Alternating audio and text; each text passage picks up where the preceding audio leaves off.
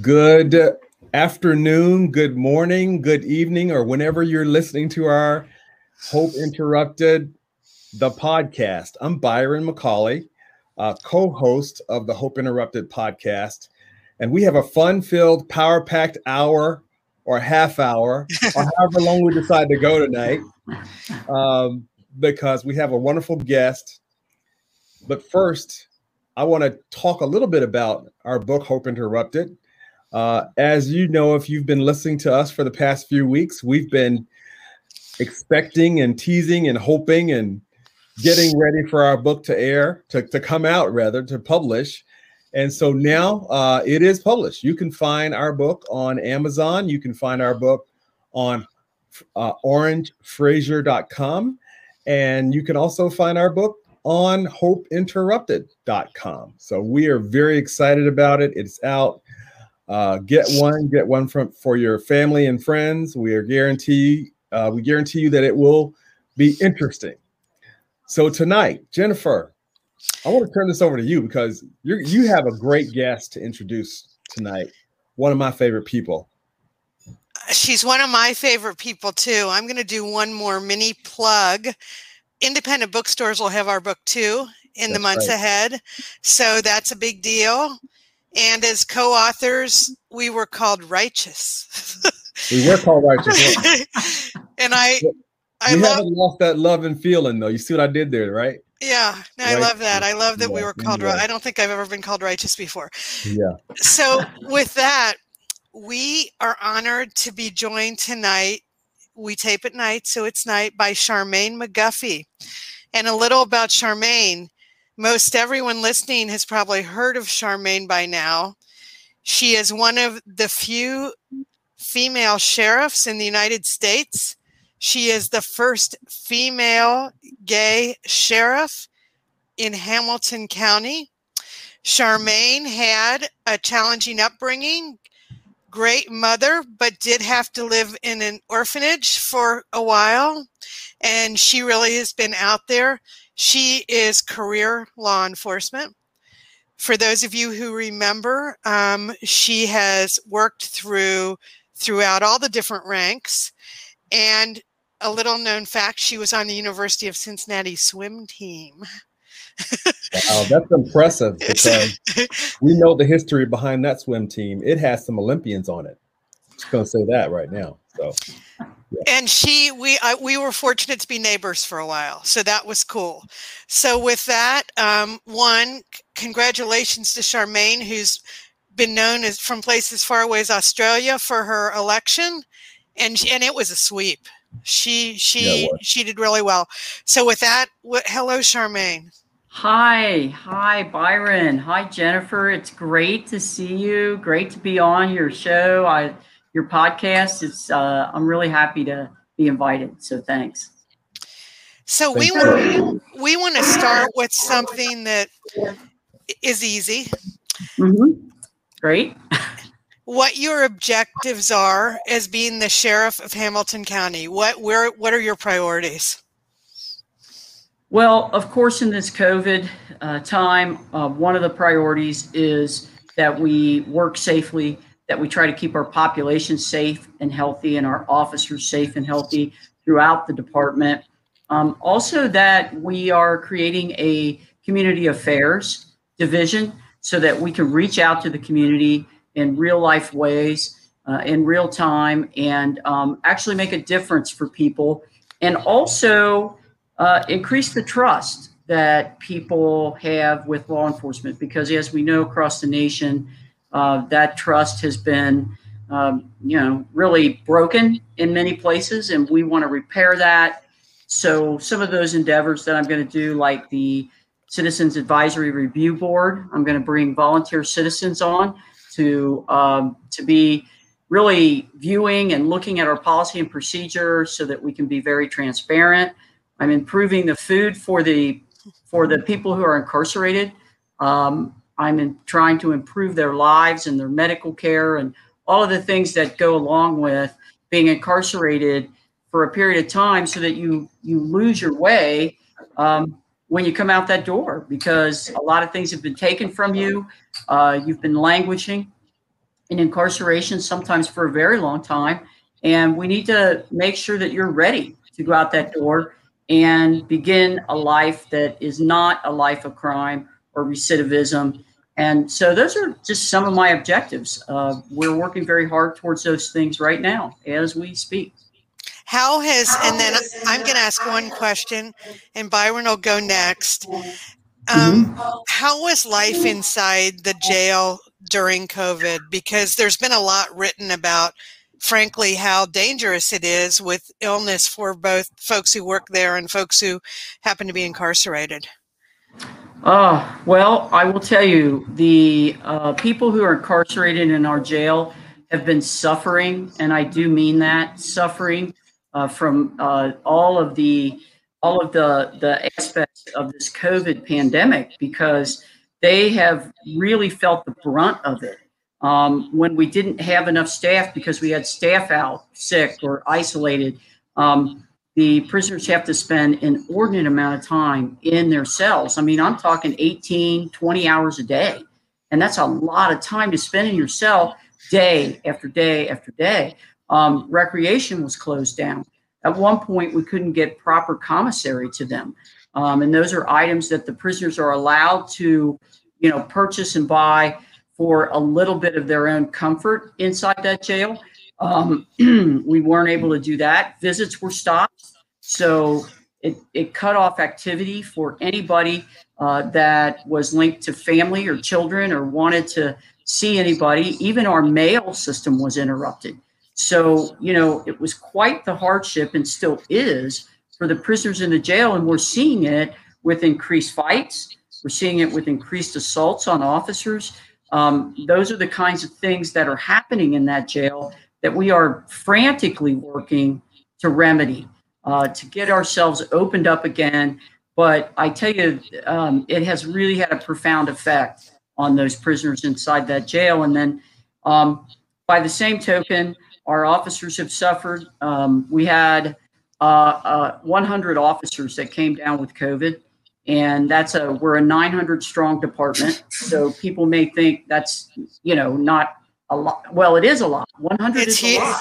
It's huge. I mean, yeah. And even though we're 900 strong, it's very difficult to deal with that. And tragically, I will share with you, one of our officers, Donald Gilreath, did die of COVID. He was a 36-year-old man. He worked in our jail during COVID, continued to come to work, continued to serve his community and duty and uniform. He worked in a spot in our jail that encountered a lot of people coming and going. And he did contract COVID. He went into the hospital, and after roughly 3 weeks, he did die. He had 3 children and a wife. It was absolutely devastating for all of them. I mean, we never expected it. There were some officers that were pretty sick and so forth, but people were recovering. And him being so young, 36, we never thought that we wouldn't see him again. And he was, it does bring, I'm sorry, he was very popular. We all very much loved him. I got messages from attorneys, judges who knew him because so many people had interacted with him. So COVID was very devastating for our department. We had to bury one of our own, and that was a line of duty death, by the way. We did categorize that as a line of duty death because it was. Thank you, Sheriff McGuffey, for telling us that information, because, that is so important to acknowledge that. That's something we don't, in the general population, really hear much about. Not only one of your employees dying in the line of duty, popular, we have to send condolences out to his family and his young children. I have young children myself. Jennifer has children. We all know we wonder what that must feel like. And a loss that early is really difficult. Yes. So, and then you're talking about the conditions, and I remember your campaigning on some of the very things that you're working on right now. I remember the one of the forums that I had the honor of being a host of, and you were there, and your opponent was not there, and you took all the questions though by yourself head on, and were able to express your platform. But then COVID hit, and it disrupted all of us. And so my question is about leadership, right? You're talking about leadership a lot in your campaign, but how has that differed? Then what changed from how does that differ from when you were campaigning? You took the job, and then the worst pandemic in 100 years hit. Oh, it was, it was very trying times. And one of the very first things I did, after I was sworn in, is I took a tour of that jail. One of the things that I saw is that officers were not adhering to our mask protocol. We fixed that immediately. The next thing that I saw and encountered were prisoners, men and women who were incarcerated, who were in distress. They were very upset. And we had an incident in December that was not publicized, that no one knows even happened. Under the watch of the past administration, there was a whole unit, and that's 120, men that are incarcerated, and they all refuse to go in their cell. 120, and they linked arms, and they were not violent, but those kinds of things can turn on a dime. And we literally had to send teams in and deploy mace and things like that to restore order. And, I know the public has no idea how close we came in that instance in mid-December to having a really serious disruption inside that jail related to the conditions of COVID. Charmaine, you and I have talked about this subject that I kind of want to bring up with you, and it deals with last week George Floyd's murder was avenged. And I'll be candid, this is something Byron and I feel really good about, that misbehavior on the part of law enforcement, he's being punished, and hopefully that sends a strong message. You and I have talked about why it seems that in so many police departments, sheriff's offices, there seems to be this prevailing sense of bigotry and how hard that is to fix. We'd love to hear your ideas on this, because I know you really understand it deeply. I do understand it. I understand the history of it. I have a very unique perspective in the fact that I've spent 33 years in this uniform, in this business, embedded in the sheriff's office, working in the jail and various areas in the sheriff's office. And, I'll tell you, it was a predominantly white male organization. And there were many times in my career, in my history of my career, that I watched discrimination, that I watched inappropriate behavior. Well, you were discriminated against as a gay woman, correct? Yes, I was. Absolutely.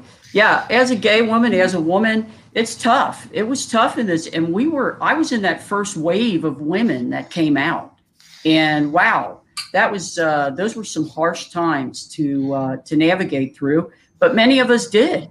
And many of us did succeed. And lots of women have done great things in this arena of being in law enforcement. But I will tell you that, yes, historically, sheriff's offices in particular tend to be a more 1950s model. And that's what I saw in the sheriff's office for many, many, many years. So I want to chime in here and ask, how hard is it to change that kind of 1950s model culture, especially considering the times that we're in now, where seems to be more of an adversarial relationship between some members of the public and sheriff's offices and police offices. How do you diversify the Hamilton County Sheriff's offices with more women and more minorities? Well, you do it very intentionally, which is exactly what I'm doing. It's exactly what I did. One of the first actions that I had was I promoted a woman who has a 30-year career in our department, a Black woman, Jackie Reed, who is now a major. She was a lieutenant and had been a lieutenant for many years, promoted to sergeant, then lieutenant. And I promoted her to major because she's fabulous. And we needed her talent and her ability and her diversity. And she's just done fabulously. She's in charge of our community affairs division. Historically, I watched her not get promoted. I watched men get promoted over her. And I watched the ways that it was explained and whatever their, the ways that they were able to skirt the issue of not promoting women. She was exceptional to be a Black woman and make the rank of lieutenant in our department. But when it came time to putting those people in, when I say those people, us, of minority, when it came time of putting us in those positions, when it was decision making, they didn't want us there. They didn't want us at the table. And so I have promoted Jackie Reed. I've also brought on a Black woman as our public information officer. You might know her, Kyla Woods. She's fabulous. She's terrific. Oh, she's she's so great. And I have a Black administrative assistant, and I am bringing on more and more diversity very intentionally. We have a Black woman who is a sergeant, who is our recruiter, and we are just moving ahead with that. The other thing that we're doing is we are intentionally engaging in conversations that can be uncomfortable. I think you have to have those conversations, and then you also have to hold people accountable. When there are people in your organization who are doing and saying inappropriate things, those things get put on the table and we deal with them right away. And we put that out. Here's our objectives, and you're going to see that through our actions. Now, one thing I will mention to you, I'm wearing my uniform, but you can't see me, but I'm wearing my uniform, and I have on my uniform an ABLE pin. It's a little round pin, sits over my pocket. I put it on my uniform because it is the ABLE training that we were one of 34 agencies in the nation to pilot this training. The ABLE training is active bystandership for law enforcement, and it's 8 hours of training. And what this training does is it empowers officers, regardless of rank, section, to step up and intervene when they see something excessive, when they see something inappropriate.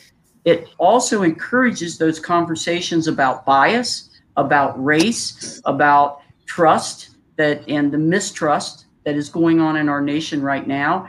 And I was one of the first officers to go through it, and it's fabulous. We now have trained up 100 officers. Everybody in the organization is going to be trained in this, and every person that gets this training is going to wear this same pin that I'm wearing now. That's fantastic. And actually, I don't know about you, Byron, but I hadn't even heard there was anything like this out there. I mean, and that's really important for the public to know, because we all looked at the George Floyd situation or the Breonna Taylor situation and wondered, why didn't anyone stop it? Mm-hmm. Well, I know exactly. Go ahead, Byron. Well, sorry. I was actually just piggybacking on what she said, because that's always a question. People wonder, why didn't someone intervene? And so you can go ahead, Sheriff McGuffey, with your answer there. But that's what I was just adding to, really. I know exactly why the officers didn't intervene, and I know why the public didn't intervene. The officers didn't intervene because they have their careers to worry about. They have their livelihoods to worry about, and they could easily and would be, I promise you, vilified for stepping in and grabbing a senior officer. Okay. This guy was a senior officer who obviously had some clout in the department and had had a history of some inappropriate things that he wasn't properly disciplined for. That's been, I mean, that's in the news. It is something that's been talked about and written about. Those officers knew that if they intervened in that situation, they would likely be, they'd be hurt in lots of ways, either through no promotions or, just personnel decisions that would go against them, or even discipline for even doing that. I mean, we live in a paramilitary organization when we work in the sheriff's office here, and that's exactly why we have to tell people it's okay to intervene. Now, on the side of the public, those men and women that were standing and watching that were very fearful. They were fearful for a good reason. They would have also been arrested, I promise you, had they intervened in that. And we don't want the public to put themselves in harm's way when we're working and when we're in a dynamic crisis type situation. But certainly the officers should be trained to do so, and that's what we're doing now. Well, I think we all live in fear. We're grateful for law enforcement because you keep our community safe.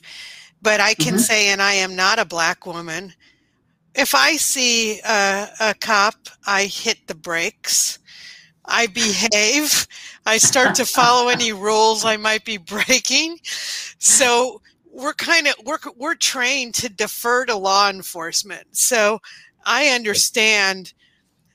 Thankfully, someone from the public taped what was going on in the Floyd situation, the Floyd murder. Right. But I do understand how the public can be fearful of what's going to happen to them if they intervene. Right. Yeah. Most certainly, I have intervened in different things in my career. And in fact, that's why I was fired, by the way, from the sheriff's office just, 3 years ago, because I continued to speak up and speak out about the excessive use of force and the fact that officers weren't being held accountable. And I tell you right now, it is an absolute fact. And even the sheriff, the past sheriff, admitted it, talked about it. He told me to go with the flow, to stand down, to be quiet, and I refused to do that. And, they couldn't just fire me outright. It had to be a situation where it was engineered. And I think that is what happens to people in their careers. Situations can be engineered to get you out. And that's what they did with me. Mm. One thing Byron and I really write about is the importance of standing up. In standing up for people who are not like you, for having nerve, for being brave.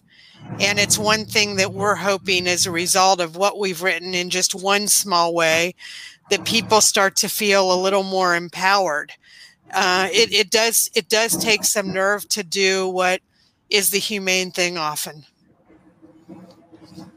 It really does. I mean, and I've seen it many, many times in my career. And here's the other thing I'd like to mention to you is I've seen officers step up and do the right thing. I absolutely have. The times that we're in right now, people talk a lot about what they've seen officers do wrong and so forth. But I have seen officers put themselves in harm's way. I've seen them, step up above and beyond call of duty. And something else that I've seen is I've seen people who are incarcerated step up and do the right thing as well. There have been times when I was a young officer that you knew when you were in, I could supervise 100 men and women at a time, right? And we separate the men and women, but I could be standing in front of 100 women and taking command and control about what everybody has to do. But I promise you, I knew that there were certain women in that group that would help me if I really needed it. They would step up and do the right thing, and they were incarcerated. Just because you're incarcerated doesn't mean, you're a bad person necessarily. So yeah, I encourage people to do that across the board. And that is what incarceration, the system, is supposed to do. It's supposed to send you on the correct path to reform. And that sounds like, right. Some of the things that you've experienced there has worked. I know it doesn't always work. I know, I don't have a pie in the sky, right. But I know it does work. And I, anybody who's been involved in, meeting with prisoners and people who are incarcerated, which I have been, you know this, if you have a relative who's ever been in prison, that person is still your relative, and you still love them as if you loved them when they were 12, So, right.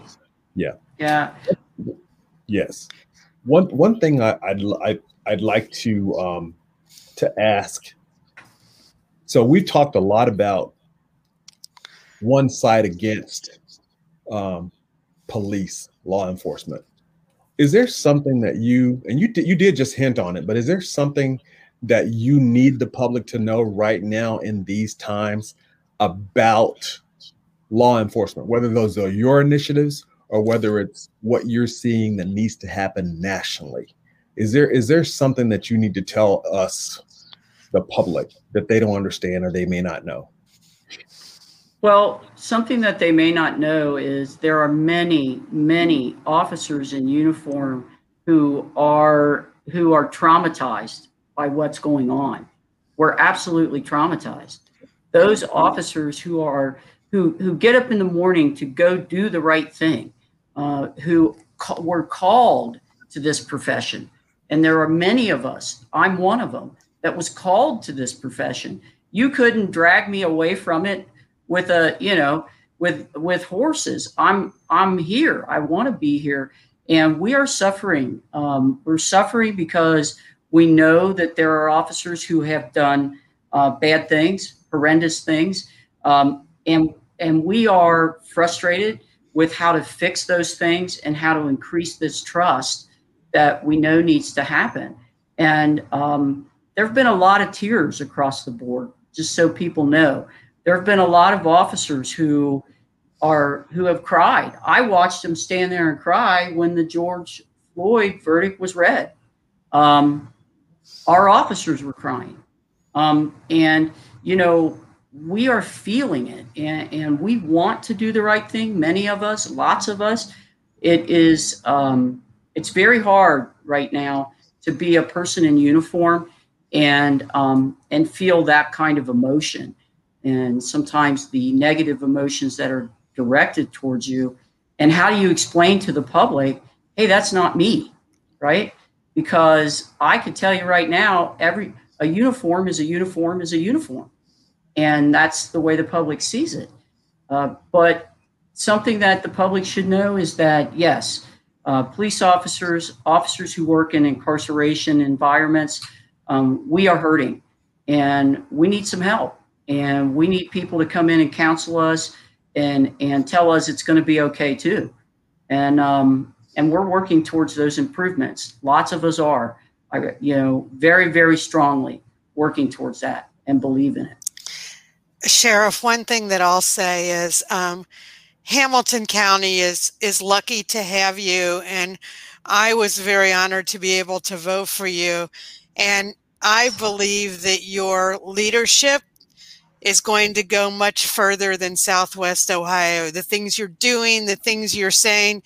And I also know you, so I know you're doing this for the right reasons, not for any notoriety or publicity. But I hope you get a heck of a lot of it, because being a role model in today's world is important. So from Byron and me, thank you so much for being who you are.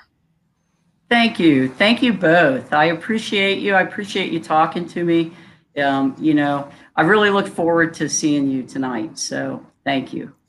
So Byron's going to close us out with a hopeful moment and go out and get the book, people, because it's out there for you to read. Yes, it is. And I must ask you, as I go into this hopeful moment, were either of you Girl Scouts? Okay. Yes, Jennifer was. Jennifer was a Girl Scout. I knew that because I know the church the basement of the church that you were a Girl Scout in. And I was a Brownie leader. That's exactly right. So you're gonna like this then, Miss Girl Scout. So anybody who knows me knows I love Frank Sinatra. I'm always singing Frank Sinatra. Can you believe that? So I am always thankful to hear Frank singing Johnny Burke's wonderful hit, Pennies from Heaven. He wrote that. You guys know Pennies from Heaven. You know that. Yes. Leave it to the Girl Scouts and Google and its parent company Alphabet to go one better than Pennies from Heaven. So can you say Thin Mints from Heaven? Yes, that's what I said. Thin Mints from Heaven. Alphabet, the parent company of Google, is rolling out a pilot program to deliver Thin Mints from their Wing drones to a small community in Virginia. The Skyline, the Girl Scouts of Skyline are making cookie drops from Wings to boost cookie sales. That's very my cool. hopeful moment. Wow. Keep the people of Central Virginia from their Thin Mints. That's awesome. There you go. It's an innovative. There's innovative Girl Scouts. I tell you, they always come up with some new, different things. Well, we're going to say goodbye again for this week. But again, we want to thank our guest, Sheriff Charmaine McGuffey of Hamilton County, Ohio, for the innovative law enforcement techniques and strategies that she's implementing. As you said, Jennifer is really going to go further than just these borders of Southwest Ohio. So thanks again. Thank you. We'll see you next week. Thank you.